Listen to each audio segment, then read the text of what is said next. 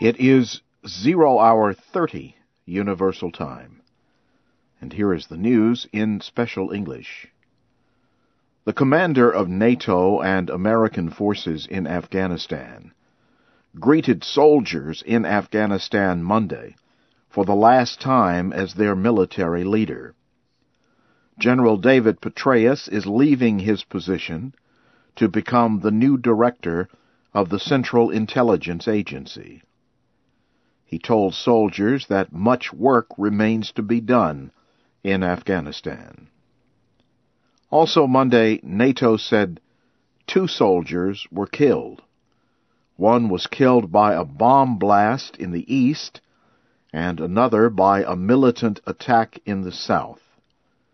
Troops found the body of a British soldier who was missing earlier in the day in Helmand province. Britain's defense ministry said the soldier was found shot dead after a lengthy search. A Taliban spokesman claimed responsibility for the soldier's capture and death. Pakistani officials say more than 20 Taliban militants crossed into northwest Pakistan from Afghanistan early Monday and attacked a security station. 1 soldier and at least 2 militants were killed in the attack in the Pakistani tribal area of Baijora. People living in the town of Kitkot said militants launched the attacks with rockets. They said the fighting lasted several hours. Pakistani security forces pushed the militants back into Afghanistan. In Pakistan, 2 people were killed late Monday when thousands of demonstrators clashed with police during protests over electrical power outages. At least 22 others were injured in the clashes in the northwestern city of Mianwali. Reports say some of the demonstrators hit police with stones and attacked government buildings, shops, and vehicles. Police used sticks and tear gas to push back protesters. Police fired on the protesters when they were unable to stop the crowd from moving toward a nearby nuclear power center.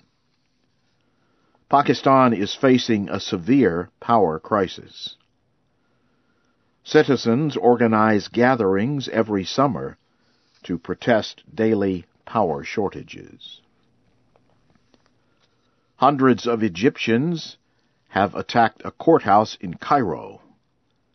The attack Monday began after a judge ordered the temporary release of 10 policemen charged with killing anti-government protesters. The killings took place earlier this year during the uprising that forced President Hosni Mubarak from power. Police officials said family members of the victims attacked the courthouse and blocked a major road from Cairo to the city of Suez. The protesters then marched into Suez, where the killings happened. The policemen were charged with killing 17 demonstrators and injuring at least 300 others during the uprising that ended in February. You are listening to the news in VOA Special English. Serbian war crimes suspect Ratko Mladic on Monday shouted at a judge who read charges of genocide against him, and then refused to answer the charges. The judge ordered United Nations guards to remove the former military commander from the courtroom in The Hague. The judge then entered a declaration of innocence for Mr. Mladic. The 69-year-old Bosnian Serb had threatened to boycott the trial. He said the court is preventing him from choosing his lawyers. Lawyer Milos Salijic of Belgrade told reporters that Mr. Mladic's actions in court show that he is not mentally able to be tried. He is one of the lawyers Mr. Mladic wants to represent him. But the lawyer told reporters that he is not a good candidate because he does not speak English. Belarus has sentenced at least 20 people to jail for up to 15 days for protesting against the rule of President Alexander Lukashenko. Officials arrested nearly 400 people Sunday as the country marked its freedom from Nazi occupation in 1944.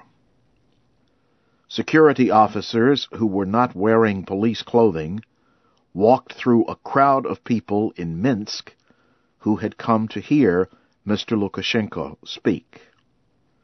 They arrested people they said were disrupting his speech by clapping their hands. Sudanese President Omar al-Bashir plans to attend the independence ceremony for South Sudan on Saturday.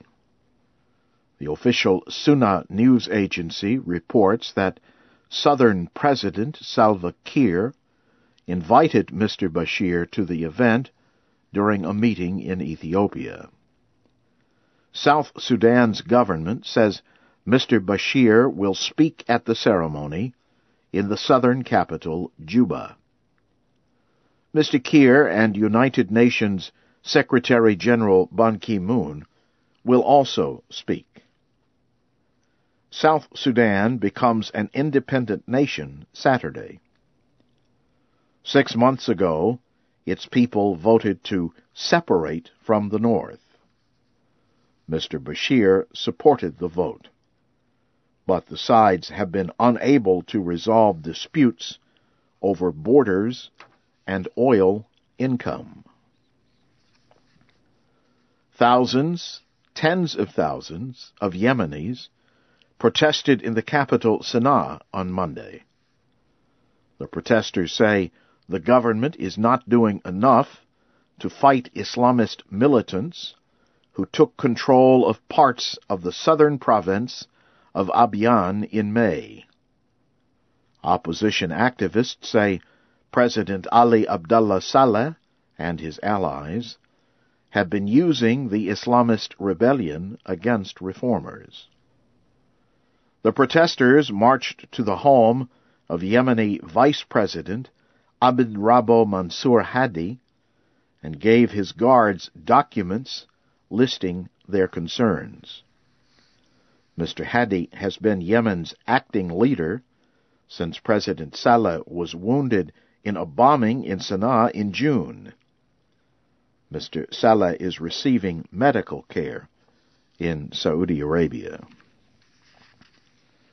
Americans are celebrating Independence Day.